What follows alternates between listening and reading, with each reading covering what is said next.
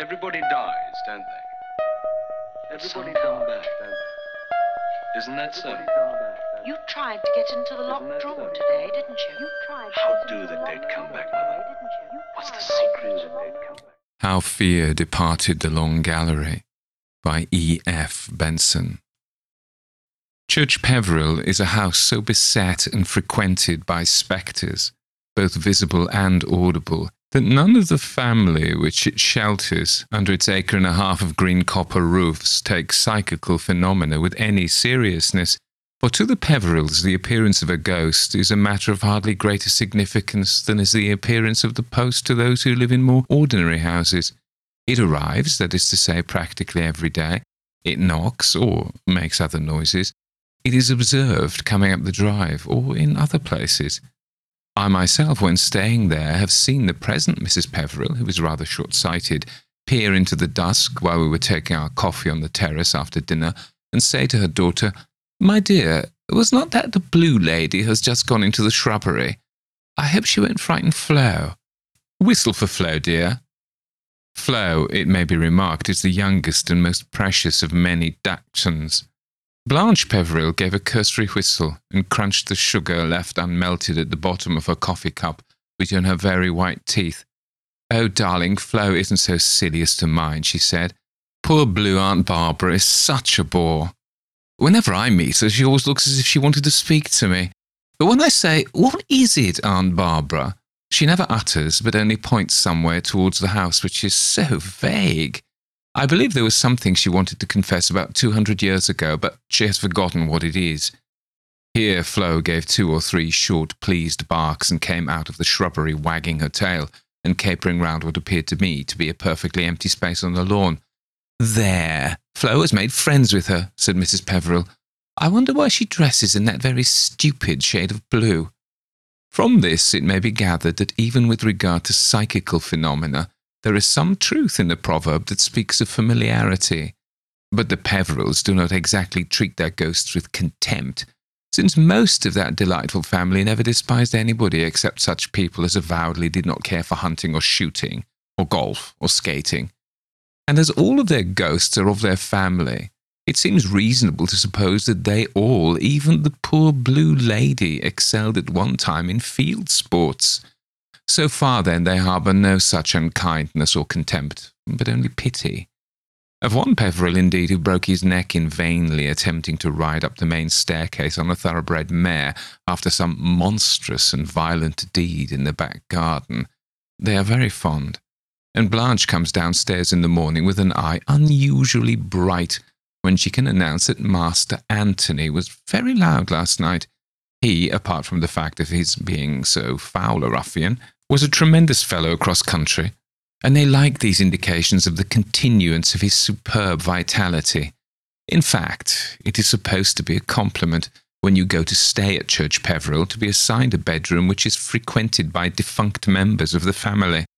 It means that you are worthy to look on the august and villainous dead, and you will find yourself shown into some vaulted or tapestried chamber, without benefit of electric light, and told that great-great-grandmamma Bridget occasionally has vague business by the fireplace, but it is better not to talk to her, and that you will hear Master Anthony awfully well if he attempts the front staircase at any time before morning. There you are, left for your night's repose, and having quakingly undressed, to begin reluctantly to put out your candles. It is draughty in these great chambers, and the solemn tapestry swings and bellows and subsides, and the firelight dances on the forms of huntsmen and warriors and stern pursuits. Then you climb into your bed, a bed so huge that you feel as if the desert of Sahara was spread for you, and pray, like the mariners who sailed with St. Paul, for day. And all the time you are aware that Freddie and Harry and Blanche and possibly even Mrs. Peveril are quite capable of dressing up and making disquieting tappings outside your door, so that when you open it some inconjecturable horror fronts you. For myself, I stick steadily to the assertion that I have an obscure valvular disease of the heart, and so sleep undisturbed in the new wing of the house, where Aunt Barbara and great-great-grandmamma Bridget and Master Anthony never penetrate. I forget the details of great-great-grandmama Bridget, but she certainly cut the throat of some distant relation before she disembowelled herself with the axe that had been used at Agincourt. Before that, she had led a very sultry life, crammed with amazing incident. But there is one ghost at Church Peveril at which the family never laugh, in which they feel no friendly and amused interest, and of which they only speak just as much as is necessary for the safety of their guests. More properly, it should be described as two ghosts, for the haunt in question is that of two very young children who were twins. These, not without reason, the family take very seriously indeed.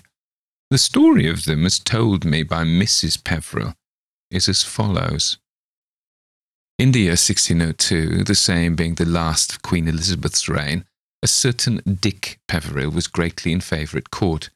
He was brother to Master Joseph Peveril, then owner of the family house and lands, who 2 years previously, at the respectable age of 74, became father of twin boys, firstborn of his progeny. It is known that the royal and ancient Virgin had said to handsome Dick, who was nearly 40 years his brother's junior, "'Tis pity that you're not master of Church Peveril," and these words probably suggested to him a sinister design.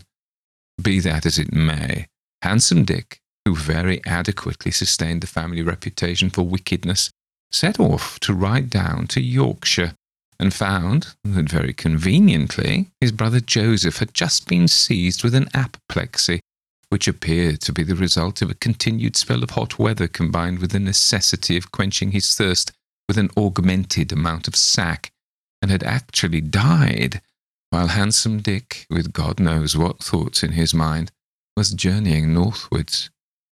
Thus it came about that he arrived at Church Peveril just in time for his brother's funeral. It was with great propriety that he attended the obsequies, and returned to spend a sympathetic day or two of mourning with his widowed sister-in-law, who was but a faint-hearted dame, little fit to be mated with such hawks as these. On the second night of his stay, he did that which the Peverils regret to this day. He entered the room where the twins slept with their nurse, and quietly strangled the latter as she slept. Then he took the twins and put them into the fire which warms the long gallery. The weather, which up to the day of Joseph's death had been so hot, had changed suddenly to bitter cold, and the fire was heaped high with burning logs and was exultant with flame. In the core of this conflagration he stuck out a cremation chamber, and into that he threw the two children, stamping them down with his riding boots. They could just walk, but they could not walk out of that ardent place. It is said that he laughed as he added more logs. Thus he became master of Church Peveril. The crime was never brought home to him, but he lived no longer than a year in the enjoyment of his blood-stained inheritance. When he lay a-dying, he made his confession to the priest who attended him, but his spirit struggled forth from its fleshly coil before absolution could be given him. On that very night, there began in Church Peveril the haunting to which this day is but seldom spoken of by the family, and then only in low tones and with serious mien. For only an hour or two after handsome Dick's death, one of the servants passing the door of the long gallery heard from within peals of the loud laughter, so jovial and yet so sinister, which he had thought would never be heard in the house again. In a moment of that cold courage which is so nearly akin to mortal terror, he opened the door and entered, expecting to see he knew not what manifestation of him who lay dead in the room below. Instead, he saw two little white-robed figures toddling towards him hand in hand across the moonlit floor. The watchers in the room below ran upstairs startled by the crash of his fallen body, and found him lying in the grip of some dread convulsion. Just before morning he regained consciousness and told his tale. Then, pointing with trembling and ash-grey finger towards the door, he screamed aloud, and so fell back dead. During the next 50 years, this strange and terrible legend of the twin babies became fixed and consolidated. Their appearance, luckily for those who inhabit the house, was exceedingly rare, and during these years they seem to have been seen 4 or 5 times only. On each occasion, they appeared at night, between sunset and sunrise, always in the same long gallery, and always as two toddling children scarcely able to walk. And on each occasion the luckless individual who saw them died either speedily or terribly, or with both speed and terror, after the accursed vision had appeared to him. Sometimes he might live for a few months. He was lucky if he died, as did the servant who first saw them in a few hours.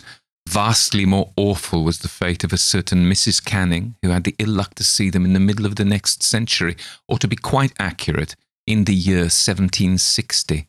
By this time, the hours and the place of their appearance were well known, and as up till a year ago, visitors were warned not to go between sunset and sunrise into the long gallery. But Mrs. Canning, a brilliantly clever and beautiful woman, admirer also and friend of the notorious sceptic Monsieur Voltaire, wilfully went and sat night after night, in spite of all protestations, in the haunted place. For 4 evenings she saw nothing, but on the 5th she had her will, for the door in the middle of the gallery opened, and there came toddling towards her the ill-omened, innocent little pair. It seemed that even then she was not frightened, but she thought it good, poor wretch, to mock at them, telling them that it was time for them to get back into the fire. They gave no word in answer, but turned away from her crying and sobbing. Immediately after, they disappeared from her vision, and she rustled downstairs to where the family and guests in the house were waiting for her, with the triumphant announcement that she had seen them both, and must needs write to Monsieur Voltaire, saying that she had spoken to spirits made manifest. It would make him laugh. But when some months later the whole news reached him, he did not laugh at all. Mrs. Canning was one of the great beauties of her day, and in the year 1760 she was at the height and zenith of her blossoming. The chief beauty, if it is possible to single out one point where all were so exquisite, lay in the dazzling colour and incomparable brilliance of her complexion. She was now just 30 years of age, but in spite of the excesses of her life, retained the snow and roses of girlhood, and she courted the bright light of day which other women shunned, for it but showed to great advantage the splendour of her skin. In consequence, she was very considerably dismayed one morning, about a fortnight after her strange experience in the long gallery, to observe on her left cheek, an inch or two below her turquoise-coloured eyes, a little greyish patch of skin, about as big as a threepenny piece. It was in vain that she applied her accustomed washes and unguents. Vain, too, were the arts of her fardeuse and of her medical adviser. For a week she kept herself secluded, martyring herself with solitude and unaccustomed physics, and for result at the end of the week she had no amelioration to comfort herself with. Instead, this woeful grey patch had doubled itself in size. Thereafter the nameless disease, whatever it was, developed in new and terrible ways. From the centre of the discoloured place there sprouted forth little lichen-like tendrils of greenish grey, and another patch appeared on her lower lip. This too soon vegetated, and one morning, on opening her eyes to the horror of a new day, she found that her vision was strangely blurred. She sprang to her looking-glass, and what she saw caused her to shriek aloud with horror. From under her upper eyelid a fresh growth had sprung up, mushroom-like, in the night, and its filaments extended downwards, screening the pupil of her eye. Soon after, her tongue and throat were attacked. The air passages became obstructed, and death by suffocation was merciful after such suffering. More terrible yet was the case of a certain Colonel Blantyre, who fired at the children with his revolver. What he went through is not to be recorded here. It is this haunting, then, that the Peverils take quite seriously, and every guest on his arrival in the house is told that the long gallery must not be entered after nightfall on any pretext whatever. By day, however, it is a delightful room, and intrinsically merits description, apart from the fact that the due understanding of its geography is necessary for the account that here follows. It is full 80 feet in length, and is lit by a row of 6 tall windows looking over the gardens at the back of the house. A door communicates with the landing at the top of the main staircase, and about halfway down the gallery in the wall facing the windows is another door, communicating with the back staircase and servants' quarters, and thus the gallery forms a constant place of passage for them in going to the rooms on the first landing. It was through this door that the baby figures came when they appeared to Mrs. Canning, and on several other occasions they have been known to make their entry here, for the room out of which Handsome Dick took them lies just beyond at the top of the back stairs. Further on again in the gallery is the fireplace, into which he thrust them, and at the far end a large bow window looks straight down the avenue. Above this fireplace there hangs with grim significance a portrait of Handsome Dick, in the insolent beauty of early manhood, attributed to Holbein, and a dozen other portraits of great merit face the windows. During the day this is the most frequented sitting room in the house, for its other visitors never appear there then, nor does it then ever resound with the harsh jovial laugh of Handsome Dick, which sometimes, after dark has fallen, is heard by passers-by on the landing outside. But Blanche does not grow bright-eyed when she hears it. She shuts her ears and hastens to put a greater distance between her and the sound of that atrocious mirth. But during the day, the long gallery is frequented by many occupants, and much laughter, in no wise sinister or saturnine, resounds there. When summer lies hot over the land, those occupants lounge in the deep window seats, and when winter spreads his icy fingers and blows shrilly between his frozen palms, congregate round the fireplace at the far end, and perch in companies of cheerful chatterers upon sofa and chair back and floor. Often have I sat there on long August evenings up till dressing time, but never have I been there when anyone has seemed disposed to linger over late without hearing the warning, "It's close on sunset. Shall we go?" Later on in the shorter autumn days they often have tea laid there, and sometimes it has happened that even while merriment was most uproarious, Mrs. Peveril has suddenly looked out of the window and said, "My dears, it is getting so late.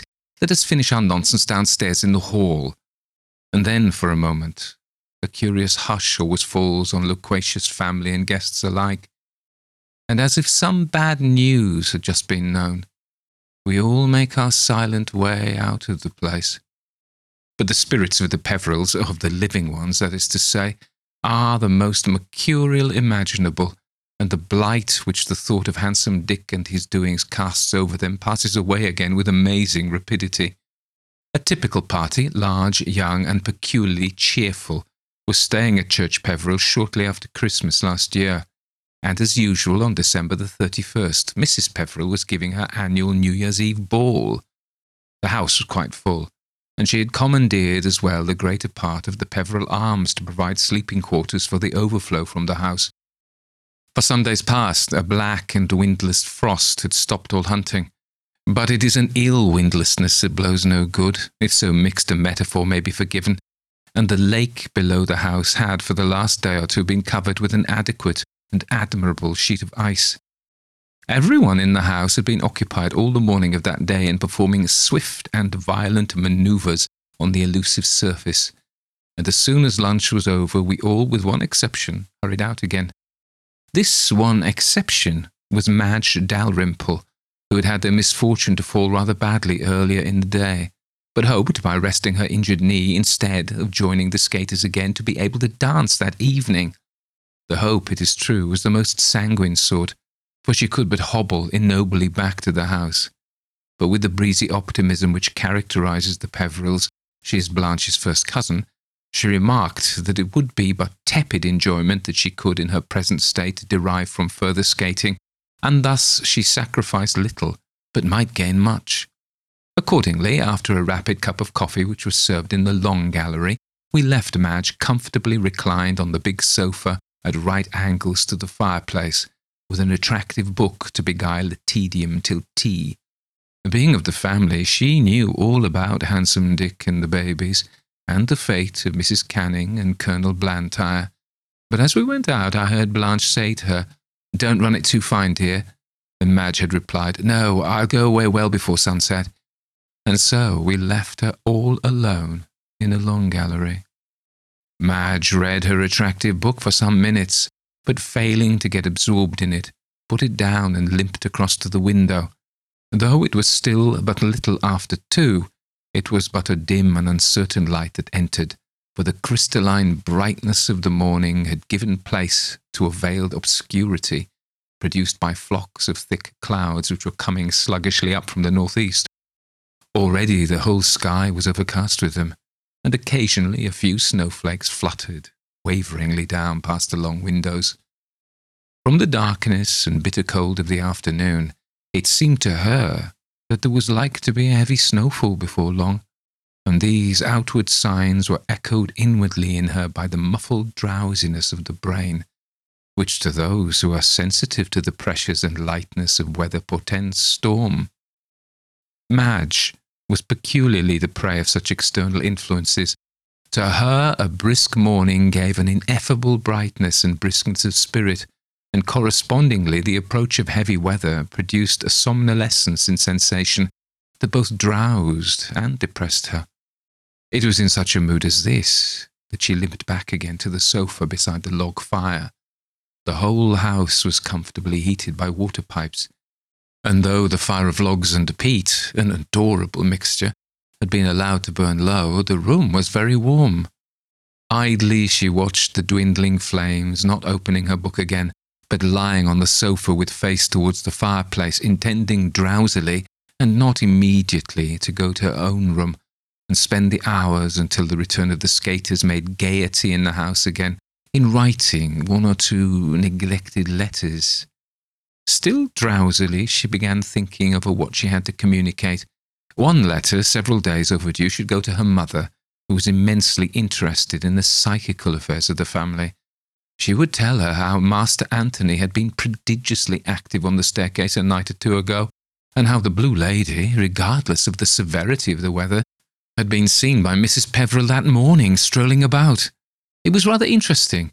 The Blue Lady had gone down the laurel walk and had been seen by her to enter the stables where, at the moment, Freddie Peveril was inspecting the frost-bound hunters.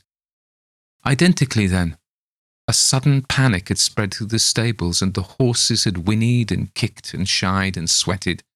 Of the fatal twins, nothing had been seen for many years past, but as her mother knew, the Peverils never used the long gallery after dark. Then, for a moment, she sat up, remembering that she was in the long gallery now. But it was still but a little after 2:30, and if she went to her room in half an hour, she would have ample time to write this and another letter before tea. Till then, she would read her book. But she found she had left it on the window-sill, and it seemed scarcely worth while to get it. She felt exceedingly drowsy. The sofa where she lay had been lately recovered in a greyish-green shade of velvet, somewhat the colour of lichen. It was of a very thick, soft texture, and she luxuriously stretched her arms out, one on each side of her body, and pressed her fingers into the nap. How horrible that story of Mrs. Canning was! The growth on her face was of the colour of lichen. And then, without further transition or blurring of thought, Madge fell asleep. She dreamed that she awoke and found herself exactly where she had gone to sleep, and in exactly the same attitude. The flames from the logs had burned up again, and leaped on the walls, fitfully illuminating the picture of handsome Dick above the fireplace. In her dream, she knew exactly what she had done today, and for what reason she was lying here now instead of being out with the rest of the skaters. She remembered also, still dreaming, that she was going to write a letter or 2 before tea, and prepared to get up in order to go to her room. As she half rose, she caught sight of her own arms lying out on each side of her on the grey velvet sofa, but she couldn't see where her hands ended and where the green velvet began. Her fingers seemed to have melted into the stuff. She could see her wrists quite clearly, and a blue vein on the backs of her hands, and here and there a knuckle. Then, in her dream, she remembered the last thought which had been in her mind before she fell asleep, namely the growth of the lichen-coloured vegetation on the face and the eyes and the throat of Mrs. Canning. And at that thought, the strangling terror of real nightmare began. She knew that she was being transformed into this grey stuff, and she was absolutely unable to move. Soon, the grey would spread up her arms and over her feet, When they came in from the skating, they would find here nothing but a huge misshapen cushion of lichen-coloured velvet, and that would be she. The horror grew more acute, and then by a violent effort she shook herself free of the clutches of this very evil dream, and she awoke. For a minute or two she lay there, conscious only of the tremendous relief at finding herself awake.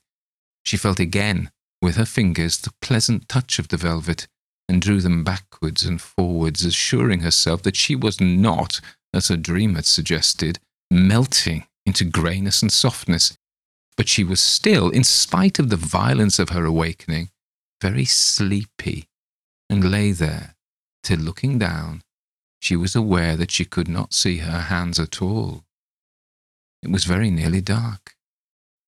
At that moment, a sudden flicker of flame came from the dying fire, and a flare of burning gas from the peat flooded the room. The portrait of handsome Dick looked evilly down on her, and her hands were visible again. And then a panic worse than the panic of her dreams seized her.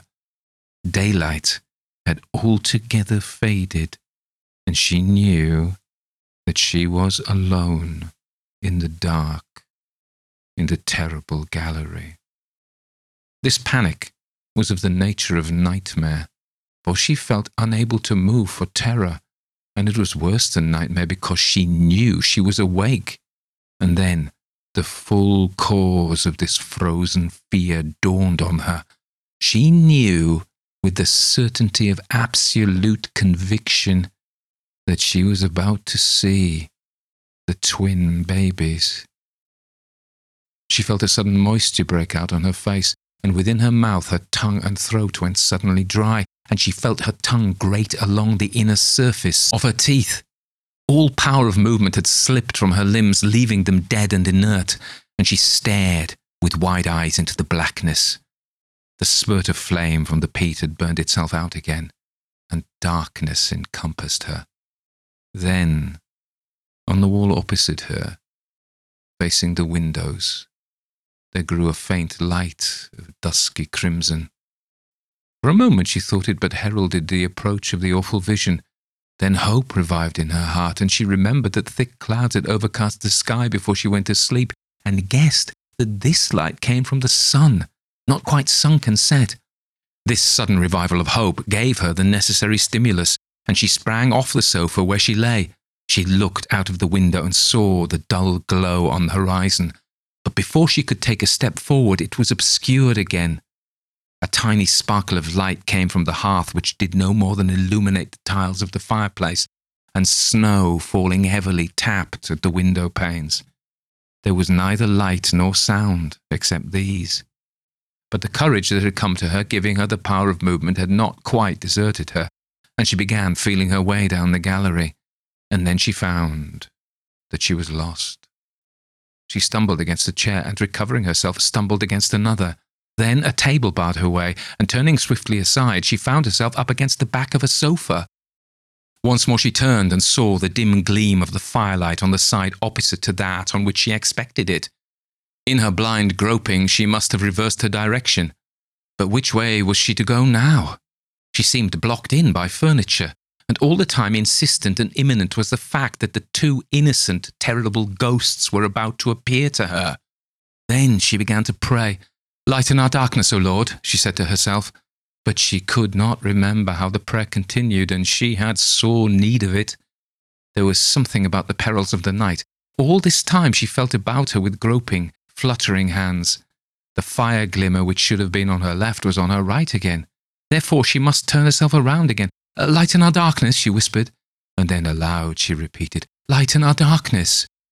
She stumbled up against a screen and could not remember the existence of any such screen. Hastily she felt beside it with blind hands and touched something soft and velvety. Was it the sofa on which she had lain? If so, where was the head of it? It had a head and back and feet. It was like a person, all covered with grey lichen. Then she lost her head completely. All that remained to her was to pray. She was lost in this awful place where no one came in the dark except the babies that cried, and she heard her voice rising from whisper to speech, and speech to scream. She shrieked out the holy words. She yelled them as if blaspheming, as she groped among tables and chairs and the pleasant things of ordinary life which had become so terrible. Then came a sudden and an awful answer to her screamed prayer. Once more a pocket of inflammable gas in the peat on the hearth was reached by the smouldering embers, and the room started into light. She saw the evil eyes of handsome Dick. She saw the little ghostly snowflakes falling thickly outside, and she saw where she was, just opposite the door through which the terrible twins made their entrance. Then the flame went out again, and left her in blackness once more. But she had gained something, for she had her geography now. The centre of the room was bare of furniture, and one swift dart would take her to the door of the landing above the main staircase, and into safety. In that gleam she had been able to see the handle of the door, bright brassed, luminous like a star. She would go straight for it. It was but a matter of a few seconds now. She took a long breath, partly of relief, partly to satisfy the demands of her galloping heart. But the breath was only half taken when she was stricken once more into the immobility of nightmare. There came a little whisper. It was no more than that, from the door opposite which she stood, and through which the twin babies entered. It was not quite dark outside it, for she could see that the door was opening, and there stood in the opening 2 little white figures, side by side. They came towards her slowly, shufflingly. She couldn't see face or form at all distinctly, but the 2 little white figures were advancing. She knew them to be the ghosts of terror, innocent of the awful doom they were bound to bring, even as she was innocent. With the inconceivable rapidity of thought, she made up her mind what to do. She had not hurt them or laughed at them, and they were but babies when the wicked and bloody deed had sent them to their burning death. Surely the spirits of these children would not be inaccessible to the cry of one who was of the same blood as they, who had committed no fault that merited the doom they brought. If she entreated them, they might have mercy. They might forbear to bring the curse on her. They might allow her to pass out of the place without blight, without the sentence of death, or the shadow of things worse than death upon her. It was but for the space of a moment that she hesitated. Then she sank down onto her knees and stretched out her hands towards them. "Oh, my dears," she said, "I only fell asleep. I have done no more wrong than that." She paused a moment, and her tender girl's heart thought no more of herself, but only of them, those little innocent spirits on whom so awful a doom was laid, that they should bring death where other children bring laughter, and doom for delight. But all those who had seen them before had dreaded and feared them, or had mocked at them. Then, as the enlightenment of pity dawned on her, her fear fell from her like the wrinkled sheath that holds the sweet folded buds of spring. "Dears, I'm so sorry for you," she said. "It isn't your fault that you must bring me what you must bring. But I'm not afraid any longer. I'm only sorry for you. God bless you. You poor darlings." She raised her head and looked at them. Though it was so dark, she could now see their faces, though all was dim and wavering, like the light of pale flames shaken by a draught. But the faces were not miserable or fierce. They smiled at her with shy little baby smiles, and as she looked they grew faint, fading slowly away like wreaths of vapour in frosty air. Madge didn't at once move when they had vanished, for instead of fear there was wrapped around her a wonderful sense of peace, so happy and serene that she wouldn't willingly stir, and so perhaps disturb it. But before long she got up, and feeling her way, but without any sense of nightmare pressing her on, or frenzy of fear to spur her, She went out of the long gallery to find Blanche just coming upstairs, whistling and swinging her skates.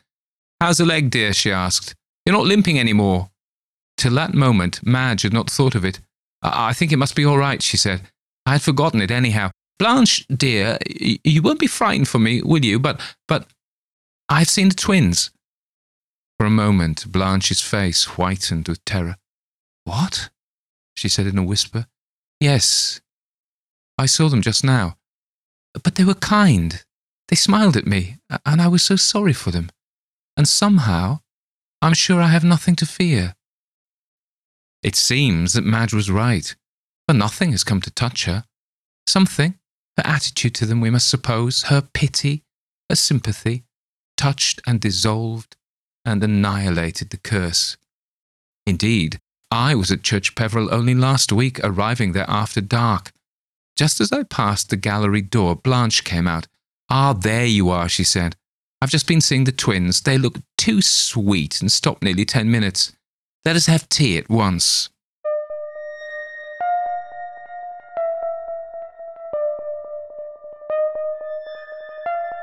Everybody dies, don't they? Everybody come back, don't they? Isn't that so? You tried to get into the locked drawer today, didn't you? How do the dead come back, Mother? What's the secret? So that was How Fear Departed the Long Gallery by E.F. Benson. That is Edward Frederick Benson with no K. Frederick with no K. Unusual. So we've done some stories by E.F. Benson before, and he's probably the most famous ghost story writer of his era. I think he came just after M.R. James, but he's of that ilk, you know, very accomplished, well, in fact, a novelist in general. He was very famous for his Map and Lucia novels, which made his fortune, actually, became quite prosperous because of it. He had two other brothers and a sister, and some of the siblings who died in infancy, but there were four of them. And he was born in 1867 at Wellington College, which is a prestigious public school, as they call them in England, and where his father was headmaster. And his father, again, a very illustrious, accomplished man, went on to be Bishop of Truro. Now, if you follow E.F. Benson's stories, you'll see that there's a whole bunch of them set in Cornwall. And so the dad was Bishop of Truro there, and later became Archbishop of Canterbury, which is, you may know, is the head of the Anglican Church. So after Henry VIII got rid of the Pope, the Archbishop of Canterbury became the senior prelate, I think the word is. Anyway, E.F. had brothers A.C. and R.H. Now, A.C. was also a writer. I've just been reading a book of there, about a month ago, of the two other Bensons, R.H. and A.C. So A.C. wrote fun stories. I'm going to do one of them, Basil Netherby, I think. I'm going to do one of them. I liked it. Again, the Cornwall features in those stories as well. And R.H. Benson became, although his dad was Catholic, his father was Catholic, he became, was Anglican. His father was Anglican. He became very interested in Roman Catholicism. I think he actually converted. He writes ghost stories, supernatural stories, but they tend to have a moral church message in them, so they're kind of not as much fun. We could discuss that, whether stories with a message are less fun than stories are just pure entertainment. It's late tonight when I'm doing this, so I can't think properly, but I seem to enjoy stories that are just for the fun of it, rather than having somebody try to teach me something. Although heaven alone knows I need taught things. There are huge gaps in my knowledge. I despair now. I've got these books up here. Am I ever going to get around to reading them? Anyway, enough of all of that. So E.F. Benson, born 1867, died at University College London Hospital at the age of 72. So not too bad. His sister Margaret, I mustn't forget, his sister was an amateur Egyptologist and also an author. So they were literary. So E.F. went to Marlborough College, again, a prestigious, I've never been inside the college. I've been to Marlborough, nice place in Wiltshire.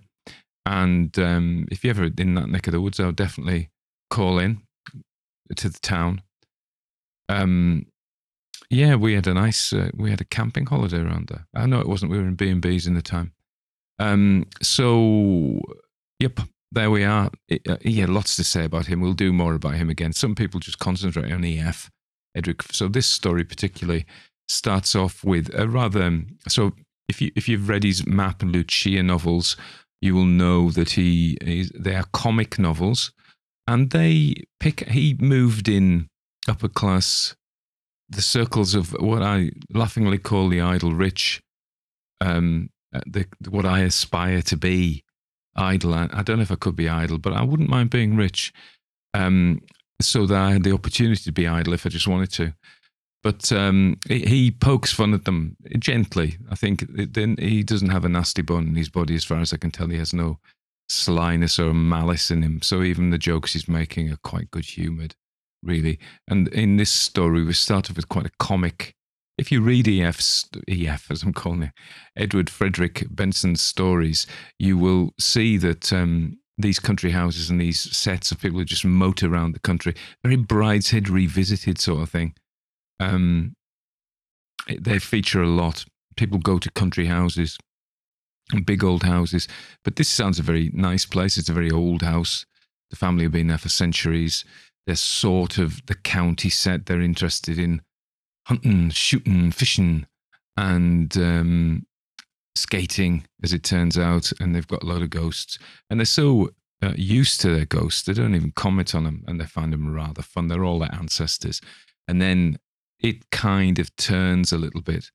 And it's still in a sort of light-hearted vein, and we hear about the double child murder, which of course reminded me of Richard III murdering the two kids in the Tower of London, you know. And for the same motive, in that they were to legitimize his inheritance or his seizure, or whatever you want to call it. Depends if you're a Yorkist or a Lancastrian. I don't really want to get into that, but I might do. So where I live is just north of Lancashire, and Yorkshire is a bit further away. So you would have thought that we would have been Lancastrians, but in fact we were mainly Yorkists, and that was because the Duke of York owned a lot of land here. So, and there are a lot of pubs called the White Boar, which was the badge of the Duke of York. So I guess if I've got to pick sides, I'm a Yorkist, okay? That might lose me some friends, I know, but, you know, you just got to set it out. So the two kids, now, I thought the story, we hear about some rather unpleasant people. First of all, there's the poor servant who, after Dick Dastardly dies, because after he's murdered the kids, he doesn't live to enjoy the fruits of his labour, but they never do. Of course, you can't have that. He's murdered those poor innocent children, and the servant sees him, and the servant kind of pegs it. And I thought, well, that's not very nice. His only crime was to work there, and he had the ill fortune to open the door. So if you hear kind of weird sounds, I'm going to tell you about something weird that happened to me at the end of this, if I remember. You know what I'm like, I may forget.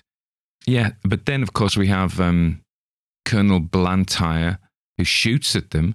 Well, he gets his comeuppance, and we don't even hear about what happened to him, but it was pretty nasty. You can guess that. And then Miss Cummings, who's a bit of a celebrity, we'd probably call a beauty, a great beauty of her age. And, of course, the way that she is punished by being ever so arch and, oh, I'm a friend of Voltaire and we don't believe in the spirits, and telling them it's time to get back in the fire. Well, that's not very nice, is it? And so she's punished because of that.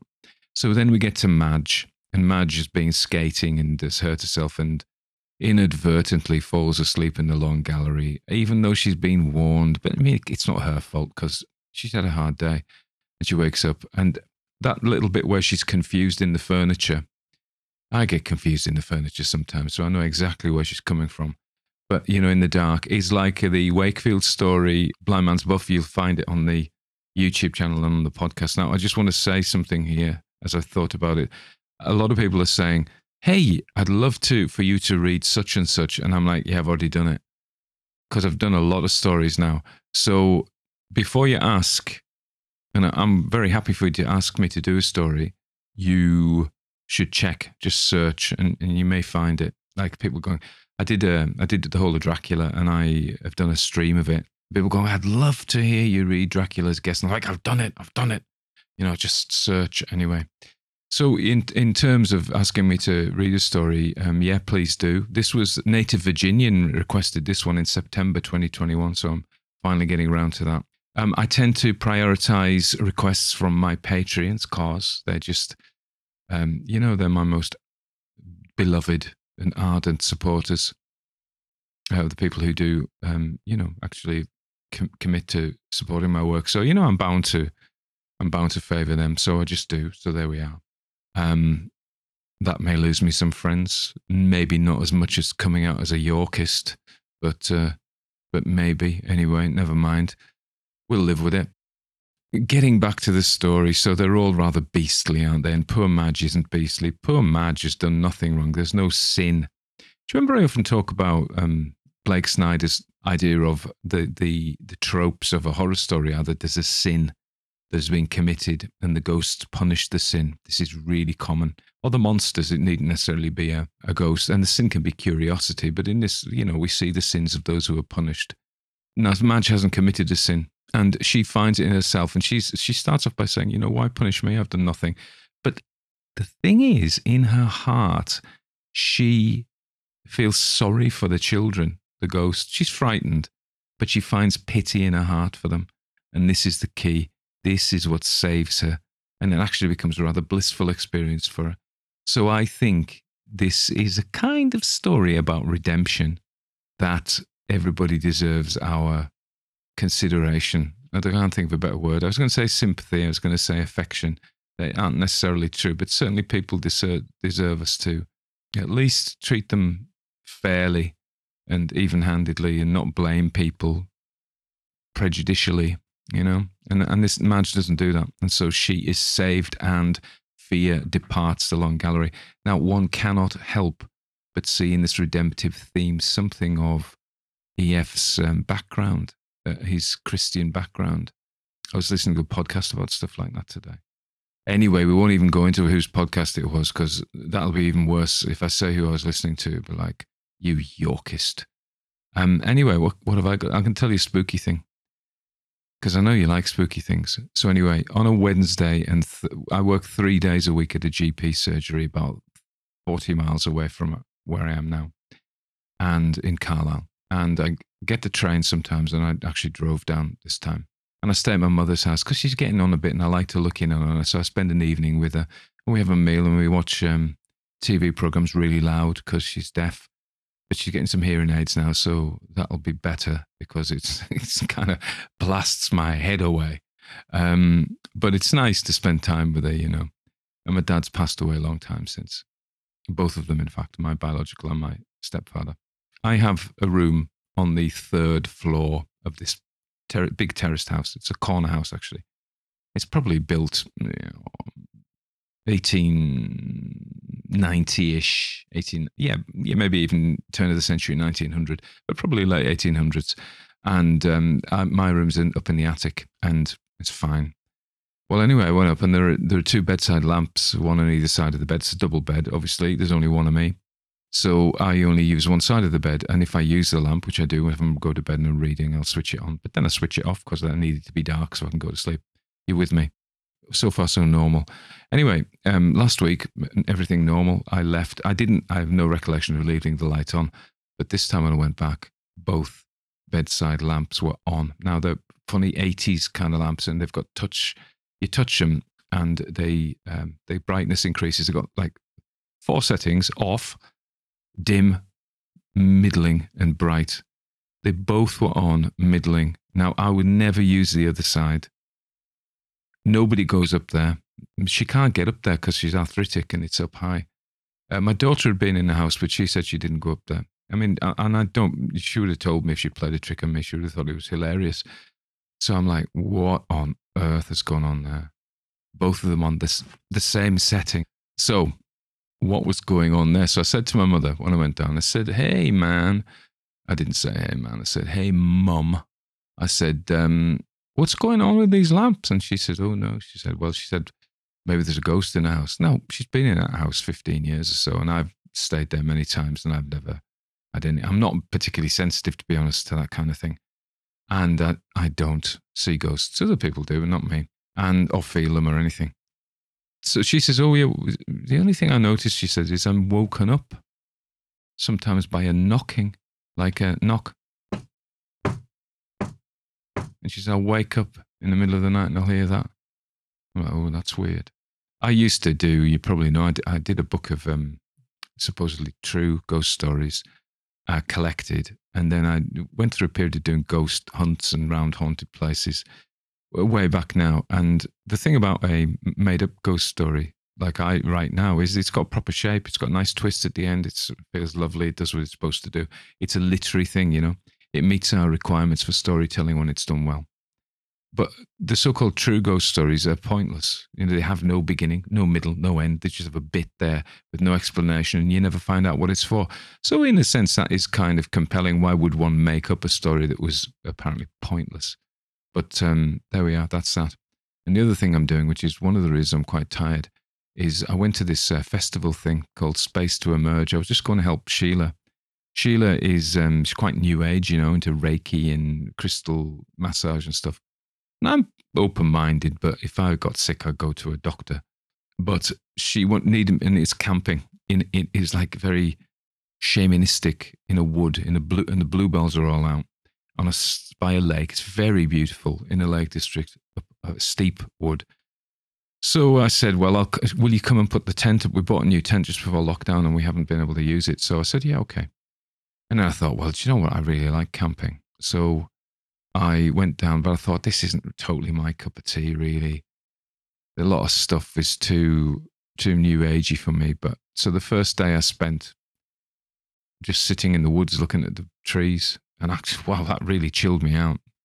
And then I decided to go the next day to have workshops and stuff. So I went to Crystal Skull meditation. I didn't feel anything then. Other people were going, oh, I felt the energy and it was beautiful. I'm going, yeah, no. And then I went to this tapping thing because obviously I work in mental health. So I was quite interested in tapping. I'd been to see Russell Brand live and he was doing a bit of tapping on stage. So I thought, well, you know, I'll go to that just to fill the time. And the woman who ran it was absolutely lovely. Was such a gentle, calm person. And then I went to Deep Nature Connection, and the guy running it, Jason, again, was a really, you know, you come expecting him to be a bit of a charlatan, but he wasn't. He was a really sincere, decent, sensible man. And that was about just sitting in nature. And then what else did I do? Trance drumming and an hour of trance drumming. And yeah, and funnily enough, it actually made a big impression on me, just being, you couldn't go anywhere else. There's nothing to do. So apart from the workshops, a lot of the time I just sat there in the forest with the birds and the insects and the trees, and it rained actually. There was a toad, there were owls, and it was, I'm not going to say profound, but it really chilled me out. But we didn't sleep tons because it was freezing cold 2 nights. And the other night it rained a lot. And the tent, we didn't rain in, but it nearly rained in. So it was a worry. Anyway, there you go. That's what I've been up to. I'm going out this weekend with Imogen and Tom, her boyfriend. I've never met him before. So I need to make sure that he's a decent chap. He's apparently a bit of a nerd, so we'll get on. Anyway, how fear departed the long gallery. If you do have any ghostly kind of interludes, let me know. I wish you well. And please remember to subscribe if you don't already. Please remember to tell your friends. Please spread the word if you like what I do. Okay, good night.